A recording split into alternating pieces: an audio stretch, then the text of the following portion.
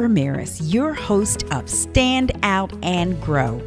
I want to help your business stand out, survive, succeed, and grow. Building your business is really, really hard. And knowing what marketing and advertising tools you need to help you become successful is extremely confusing. After 30 years of working with thousands of businesses, I am here to help you make good business decisions. I want to help you understand the programs that are available to you so that you can stand out, survive, succeed, and grow. So let's get started. Hey there, this is Kat, and I am live. Thank you for joining me today. I'm so excited. I have a special guest that I hope will educate and enlighten you and maybe engage you to take some action and inquire about his services. So I'm very lucky to have Drew Neal on today as we discuss unlocking your potential with empowering leadership. So Drew has helped over 250 companies and nearly 1,000 founders across 20 nations scale their business by growing employees and creating innovation solutions for their greatest challenges. I love this. I even love the bio that he gave me. That is amazing. I'm very clear on who he is and what he's doing. So without further ado, let me bring Drew on so that you can meet him and he can tell you all the great things that he's doing. Hey, Drew. Hello there, Kat. How are you today? I'm doing great. And I am so very thankful to have you on our show today. And let me preference everyone. So if you're tuning in now, please drop me a comment. Let me know where you're tuning in from. I always love to know where you are from. And if you are seeing this in the rebroadcast, just put R and then let me know where you're coming from. But if anybody has any questions or comments, just drop them in the comments and then I'll pop them up as we have Drew here live with us. So tell us a little bit about your background and who you are, Drew. Yeah, Kat. Well, my story is pretty simple, in the sense that it relates with many. We've all had to overcome something in our lives. And in that overcoming, we learn how to apply ourselves to the world and ultimately solve a problem. And I think there's a lot of purpose available in that. And so I was, I had a really interesting childhood. I'm obviously not going to get all the stories, but ultimately I was mercilessly bullied and so much reconstructive surgery on my face. It was very violent experiences that I had. And so I was always the outsider. I was the square peg in a round hole and didn't always relate and didn't understand how to translate who I was, even socially in some of those instances.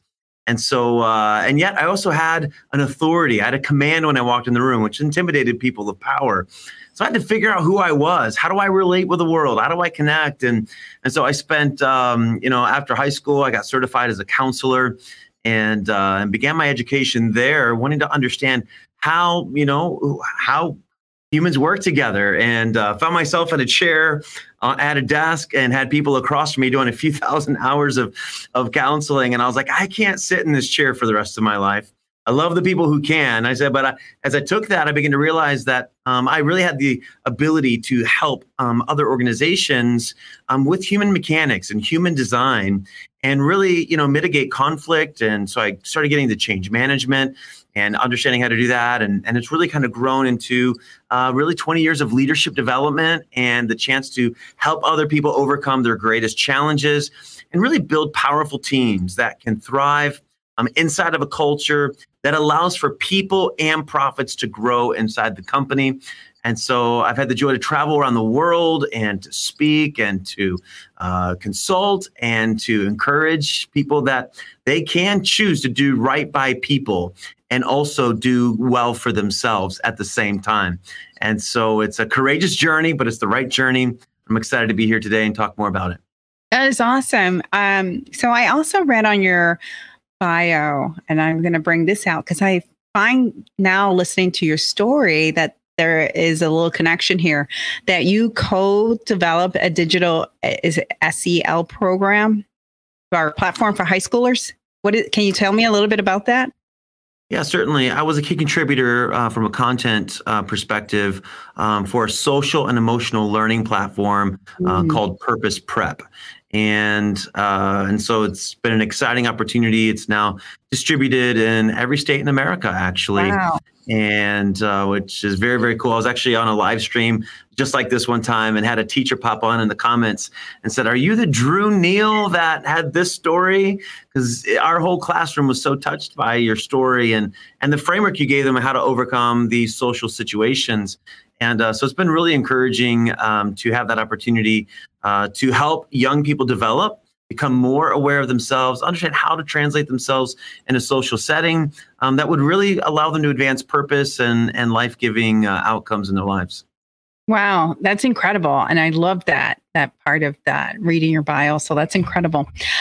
Okay, so let's talk about some of the things that you do, because your focus really is creating teams, right? Going into businesses and really kind of diagnosing and evaluating a business and their team and how they're communicating and how they're functioning. And I think that you probably are able to share some of the challenges or some of the problems that you find that are going to be relatable here to some people, right? That I'm sure a lot of people will be able to identify. Yeah, most definitely. Well, we're in an interesting season right now because technology is scaling faster than humans can relate. Yep. Right. And so from a systems point of view, from an automation point of view, businesses, they can come to market and can explode. And here we are with the human capital challenge now in that moment, right? Because our systems are there, our process is there, our product is ready, it's, distribution is available and there's demand. And yet now we need humans to work together to govern that business so it's sustainable. And oftentimes the amount of work that people put into automating their business, scaling their business from a systems and process point of view overwhelms the amount of time they put into developing leaders. And historically, the leaders that we've promoted in our businesses were usually the person that was the most qualified technician. And so in their lane, they were the most consistent leader from a expertise point of view, but we don't do much to understand their human skills and their ability to really lead people to a higher objective, not just be the resident expert on a technology or a particular process. And so we're really in a little bit of a conundrum right now, for sure here in Western markets we have a leadership gap. We have a leadership vacuum because technology is growing our companies so fast, and yet we're not sustainable. And so we have, a lot of entrepreneurs who are finding success quickly, which is also exciting, but they've also not led teams before. They haven't hired and fired. They don't know how to broker partnership. And so there's a real gap. There's a blind spot there for a lot of small businesses that are seeing, quick success. And the challenge is, how do we sustain it? And so oftentimes they end up just choosing the profit route. How do I just make sure my numbers are right?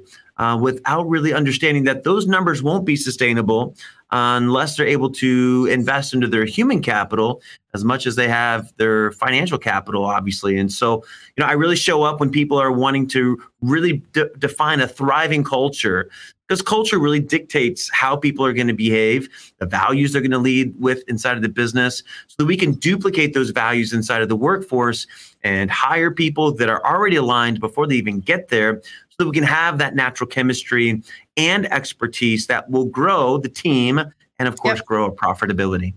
Yeah. And I can resonate with this because this makes perfect sense.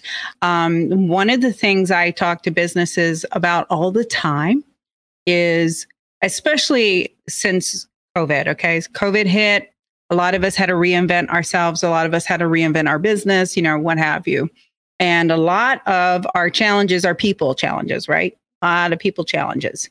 And then the other challenge a lot of business owners have or have seen is they were doing all the work. Like they might have had a team, but they were doing all the work. And I've talked to business about this all the time, is if you ever want to exit, right? If you ever want to exit, Anybody who's going to buy your business is going to buy it if there's someone else in charge, right? Because they don't want to buy a business to buy a job. They want to buy a business that can scale and grow with powerful team members, right?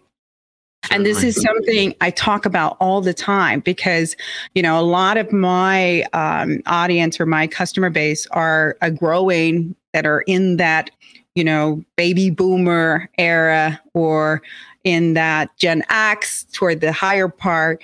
And they never really think about, right, what's the long term? What's my 10-year plan? What's my 5-year plan? Because all of this really alludes to what you're talking about, really lines up with what you're talking about.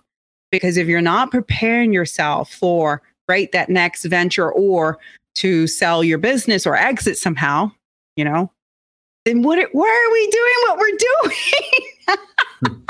Right? Yeah, certainly. I mean, it really just comes down to the preference of the owner. There's some great lifestyle businesses that are out there. The great, exit, sell, try to find your unicorn is interesting. It's a mystical animal for a reason because it's hard to nail down the unicorn. Right. And but no matter the motivation for the business long term, if you want to hold it, if you're looking to exit, your business has to be sustainable according to your leadership preference, right? Yeah. And so for the owner who's looking to scale businesses and to get in, get out, acquisitions, sale, whatever it is, where you're gonna have to have a great operator that you can trust in the process to grow to that business so that it becomes valuable enough to sell and make a profit on it. If you're in a lifestyle business, you're looking for a different type of partnership with your employees, but what you're looking for needs to look like what supports the overall goal. And so really getting owners to become intelligent on their preference, their desires, why the company's going to exist, and how to build a team that's going to find meaning and purpose. Essentially, the workforce is just getting so intelligent. And ultimately, they've been taken advantage of for a lot of years because the reward for the owner was disproportionate to the reward for the employees. And I love obviously rewarding people for taking on liability, risk, responsibility. I love rewarding the people who start things, and they should be disproportionately rewarded. But there's a lot of room to incentivize our employees at a much higher level than what we do. And decentralization and technology is starting to give us a lot more understanding of how the workforce can leverage their ability to gain more value and have long-term impact. And so because they're getting much more sophisticated financially, it's allowing them to ask the question of, well, what type of experience do I want to have now? As I start to earn at a higher level, I can also have a preference on what type of experience I want to have with those that I work with. And so the data on this is so compelling. I mean, it's just remarkable as you're seeing that people are now saying, almost at a majority, we're in the 40-some percentile, if it's 43 or 46%, say that they would much rather have a positive and meaningful work environment than to get paid more money. So if there's two options on the table, get the raise or get that better culture, they're saying, I want to choose the better culture. And this trend right now is hockey sticking. It's going up, and people are, businesses need to understand that the new competitive edge is going to be a dignifying human experience, not just for the user, but also for the workforce. And so you can't rest on your laurels of, hey, I have the best technology, or I'm very well funded, or we have a lot of distribution. You actually need to understand the power of having a team, because a team that's connected and can execute will set you apart from anybody else in the market. Right. And when you talk about team, it's not necessarily like a team where you're visual and you're out in front of clients and so on. It can be a team that is more behind the scenes as well, right? Like, because not every business has like a out front team, right? Like, I meet a lot of clients that have a lot of automation going on. And they like the automation. And then on the back end, they have the team that does all the support and, all of the backhand work. when you talk about team, you're talking about anybody who's a part of the team. Is that correct? True? Yeah, I'm talking about your employees. Anybody who's employed, they're making things happen. If you're a solopreneur right now, most people who start as a solopreneur have goals and objectives that aren't able to be hit until they have a team.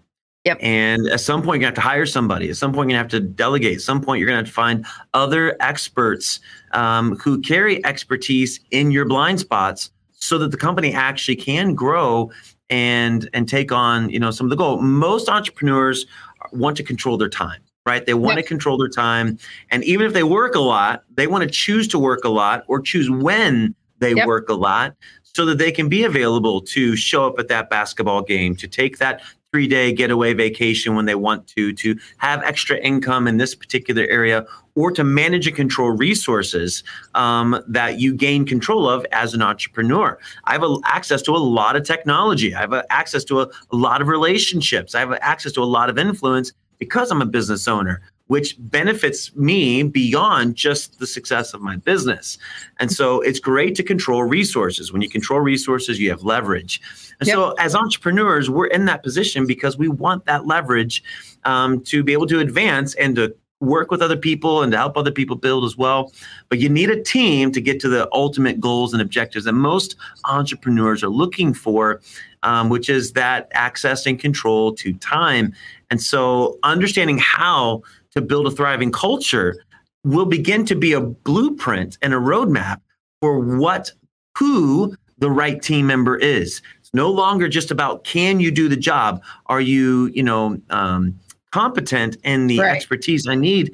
And now it's about, what is the cultural fit and what's the leadership style and what's the capacity of this team member on our team, considering how I prefer to lead as the owner. All of these variables come into play. And so we're needing to get more sophisticated on our human data to understand how to build that thriving team so that those businesses can scale, be sold, or be sustained and be held.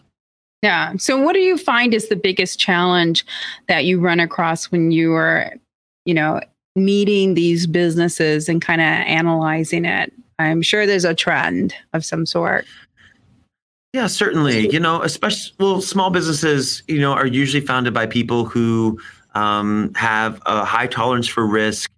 They want to be responsible for themselves, and are usually have been a bit cavalier, right, in their ability to work under others, right? And so they have launched out to go after themselves. But there's a real need for self-awareness to be developed in the leader. Because inside of that journey of becoming self-aware in your leadership style, in your emotional makeup, you're really able to understand your preferences that create the culture and the environment around you. What are your core values? What really governs your behavior? As you become aware of these things, it allows you to architect and to become intentional rather than just being instinctual. You see, when you're an instinctual leader, you can find yourself in great situations. But when pressure comes, when there's a new deadline, when your top client who's, 50% of your volume is, put everything on the table and might be going away, or when that key employee is no longer able to be there for you anymore, pressure sets in and our behavior begins to be challenged, because under pressure, we have to answer the question: will I violate my own values and really become a person who's operating outside of who I am under pressure, or will I stay the course of success? And when we're able to be intentional about that governance of success, understanding our leadership style, having emotional intelligence, understanding how to build a team that's going to thrive, we can really double down on the human experience and understand how to govern the controls of our business with people in mind, so we can be sustainable, to get out of that pressure-filled situation. And so I found that, the biggest blind spot oftentimes for small business owners is that they are not self-aware. They're not aware of the preferences they have. They're not aware of the core values that it takes to govern a successful business for them. Right. So it's not up to me to define what a thriving culture is, because thriving cultures is about, subjective preferences that create an environment for people to thrive in. And of course, we're all very, very different. And so, for some cultures. A great example is, Elon Musk jumping into Twitter. He's, really kind of put it out there that the culture is going to change. And so he's let a lot of talented people go, not because he didn't want their talent. It was because they weren't a cultural fit. And so Twitter had a very distinct culture, before he was there. And Elon brings a very distinct culture that's going to be very different. And so he's having to rebuild a team that's going to thrive in the environment that he's creating with his leadership preference. Yeah. So there's not a right or a wrong thing. It's really about understanding how can we be sustainable in our leadership, and how can we build a team that's really going to find that environment is rewarding for them, it's sustainable for them, and it can help us also hit the profitability goals that we're looking for at the same time. Right. Because at the end of the day, happy people are going to be more productive. That's just the reality of it. Simon Sinek says it. We could go on and on about a lot of thought leaders talking about that. I guess the thing I'll ask to you that I'm sure somebody would be sitting here asking is, are you saying everybody should be like, a Apple environment or Google environment, those environments where, you have coffee and food, and is that what you're saying? Or are you saying something else? Because I don't want anybody tuning in to misinterpret what you're saying. Yeah, well, I think it's about just understanding, what well-being and meaningful work and sustainability looks like, that's connected to your industry and maybe connected to the products that you offer. Because I think that will look different depending on what industry you're in.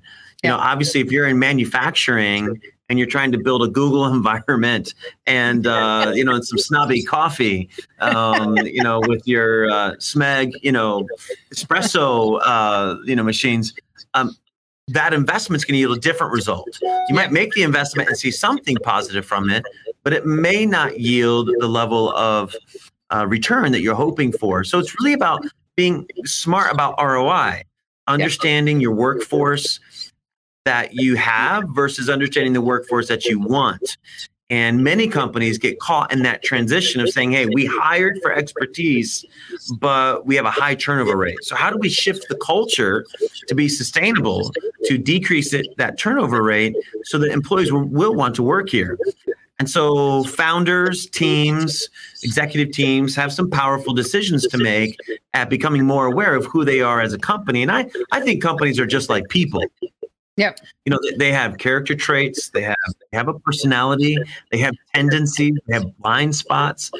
So it's important to understand how we can build a culture around our strengths, but you also be aware of the blind spots, because it's in those blind spots where people will start to have inconsistent experience. That's the place where, they get frustrated, they feel unsustainable, those types of things. And so we have to be aware so that we can architect an intentional culture that is thriving and allows it to be there. So, I have personal preferences as a founder. I have hobbies, things that I enjoy. Yeah. And you know what? Honestly, I bring those hobbies into the work environment. And I have found people who enjoy those things as well. And I will tell you, those relationships do better in this environment because we're able to relate and talk about things that are meaningful at a personal level, that just create a sense of connection. They create a sense of trust.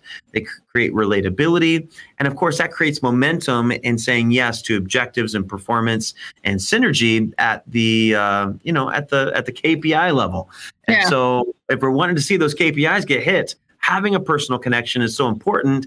And really, people are just not tolerating the robotics of punch in, punch out. And they're looking for something greater. Oh, no, I would have to agree. And I would also have to agree that as the Generation Y, because that's the next biggest generation, they're really going to command how they want to be hired, how they want to their workplace and their environment. And it's so very different than what we're accustomed to, right? Because I'm a Gen X, I'm all about hard work. Almost every generation you can attest, right, a profile to, like some characteristic profiles. And I think the biggest challenge for a lot of business owners, is how do they manage that generation that they don't understand, right? Yeah, and I think that's very keen awareness, that every generation is going to have their own tendencies. And so you have Gen Y, who's emerging as leaders now. They are not they're not first-time employees anymore. They are getting into their 40s and being introduced to the age of 40. And they have gray hairs now. They're starting to show up with some gray hair, which means they have a little bit of experience, but they have a very different set of values. Yeah, and they have a very human-centric set of values, meaning that they are not just counting profit. They want to make sure that the investors had a dignifying experience, partners had a dignifying experience, users had a dignifying experience, and the workforce has a dignifying experience. And so they are questioning that experience. And we have access to data today, which means there's no excuse to be unaware. And they also bring in that level of accountability because data is just normal to them. We have data. They're used to using data, projecting off of data. They've been raised in their careers, never not knowing a situation where there wasn't data available. And so it's very, very interesting. And they're obviously, hiring Gen Z right now. Yep. As the new workforce. Gen Z is starting to get out of college and they're entering the workforce and they're maintaining that, if not double downing on it. Yes. And there's really a general sense of, this something very interesting is that, we're seeing out of Gen Z is that they really believe that what we used to call family experience that was exclusive to your bloodline are experiences now that they believe are possible and they do pursue with any human that they're looking to relate with. And so they're bringing this aspect, to the workforce. And this has really been proliferated or empowered by the female voice in the workforce, which has been very exciting. And so a male dominant led, environment from a culture standpoint was very functional and very performance oriented from an expertise standpoint. And we're really seeing that as female voices are rising in business, it's making us, be much more accountable at a social level. And I think we would be ignorant to not align those two trends together, which I think is very exciting and opening up new possibilities to the level of social and emotional intelligence that are coming into companies. And so we do well when both voices are present. And I think the marketplace is seeing the benefit of that, over the last 20 years. And so now the new workforce is demanding it. It's been introduced, it's been opened up. There's a gateway for it. Now there's a demand for it. And the workforce is saying, hey, we're not going to work for anything less than this. And so this relatability is very, very interesting because we have the most educated workforce with the most data, with the most relational and human demand we've ever seen. It's going to be very interesting to see what happens. Yeah. I would love for you to coach Elon Musk because if you saw that email that was on Twitter, or at least I saw it, and the words that he spoke, it really contradicts what his original presence was, right? His original presence was to speak for his team and they were inclusive, right? And I think in one of the emails I had read from Elon Musk was, I want people to work harder. And if they're not willing to work harder, they can go away. Like, it was so blatant and horrible. It was cold. And I'm like, did he have someone coach him? Because he needed to.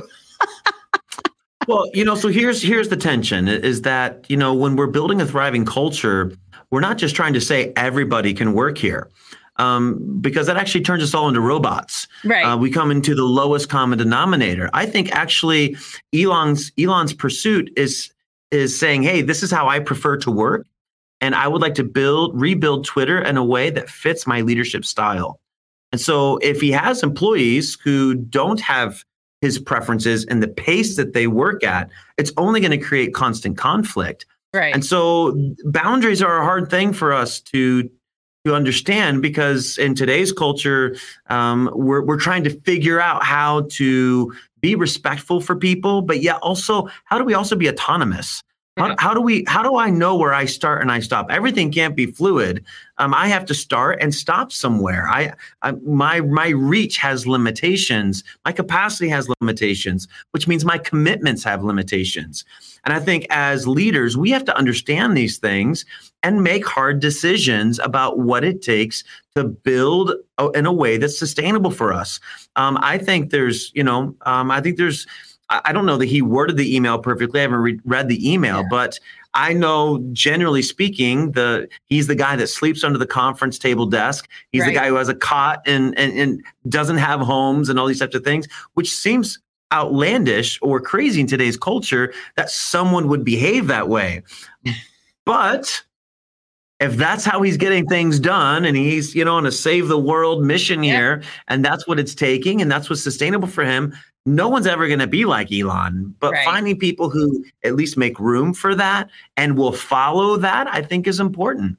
Yeah, no, absolutely. I mean, you hit on some really great points there, because for the person that doesn't align with it, it punched them in the gut, right? But for the person that it aligns with, they're like, yay, finally, all these dead weights can leave, So I get it.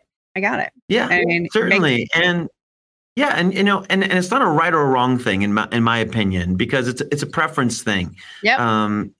Twitter had a high lifestyle experience motivator, where Elon has a greater good for society motivator, which leads with urgency. And so he believes his product now has an urgent mandate.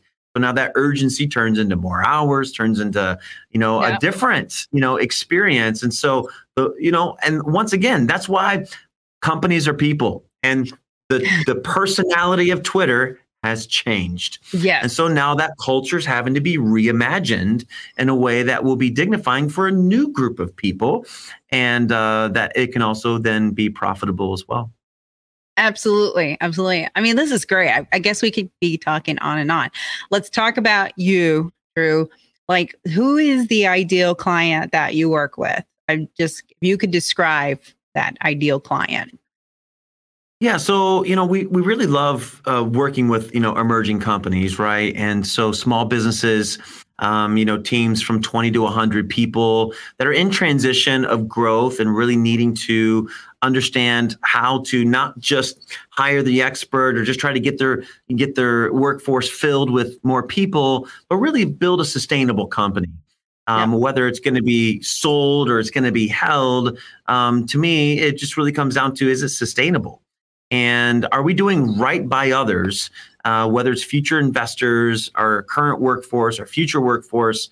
Are we doing right by others in the way that we're building? And so I love being able to come in and to articulate and bring language to the identity of companies so that they can build a thriving culture that will allow them to grow people and profit at the same time.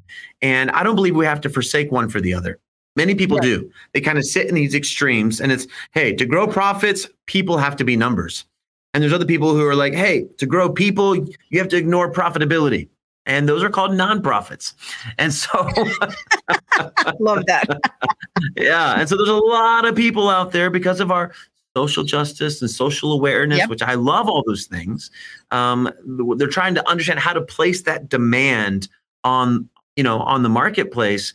And ultimately, we have to find the path that allows for people to grow and profitability to grow at the same time. And so I help companies reimagine that and to grow that. And so I find myself oftentimes, in workshops and introducing these concepts and finding ways to bring value that will allow us to go deeper, to build with the business, and to really get it to some of its key objectives from a human capital point of view.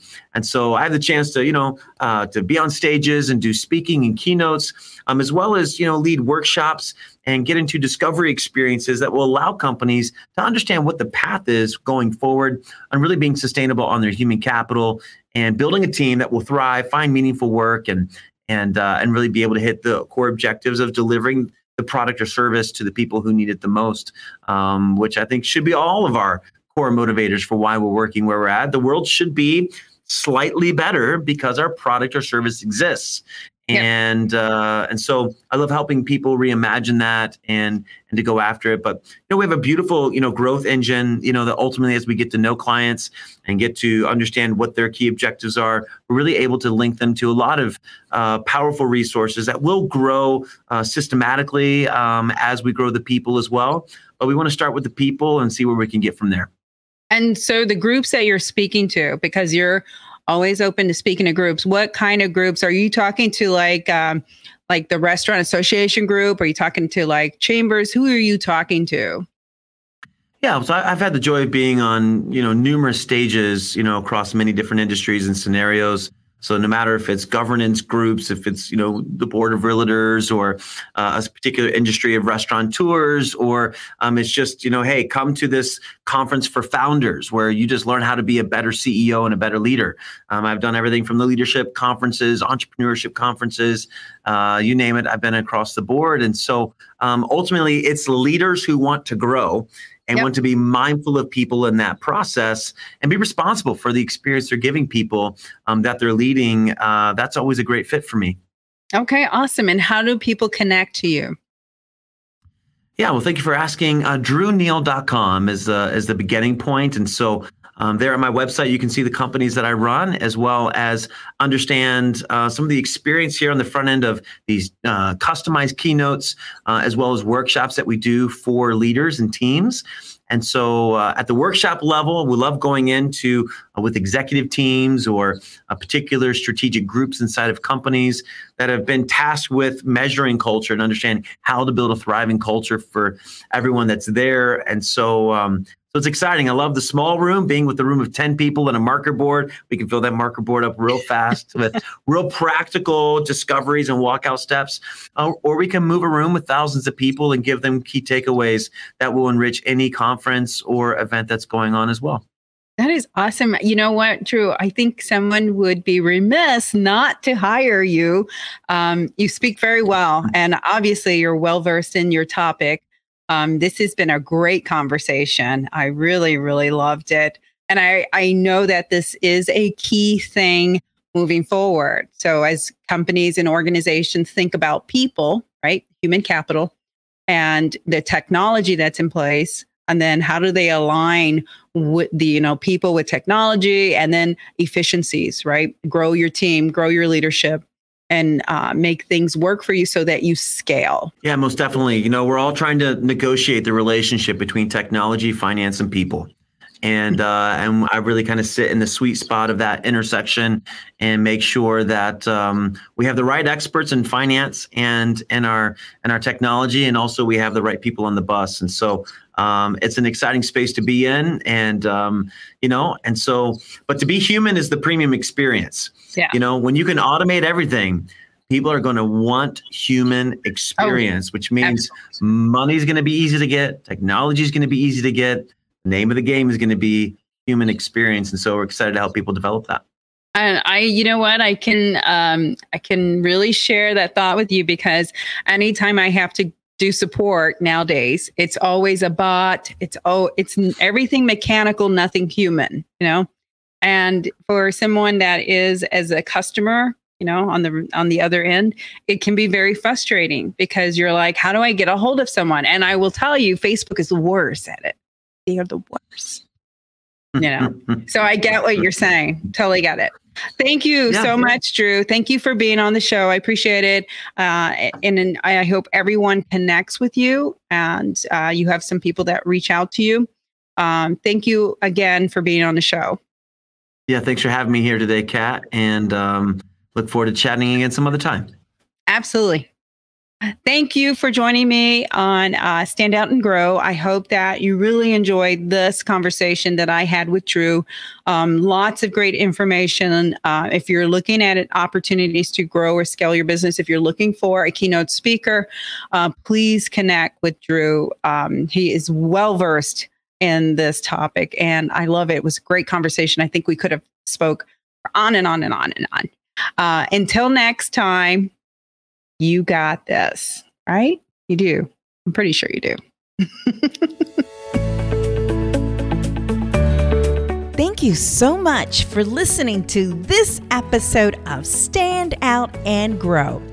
Check out all the notes and links at www.standoutandgrow.com. I am so thankful to you for helping this show continue to grow.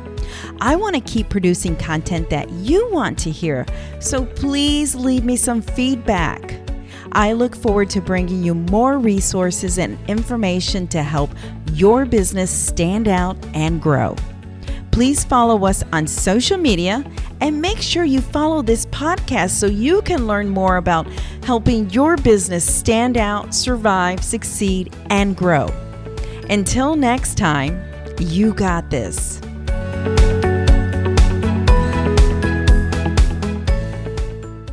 Advertise helps businesses stand out and grow with affordable advertising options. We will help you make good business decisions so you can save money and not just throw it against the wall to see if it sticks. Get your free strategic advertising analysis today so you can see the opportunities to stand out and grow your business. Visit www.standoutandgrow.com offers page to learn more.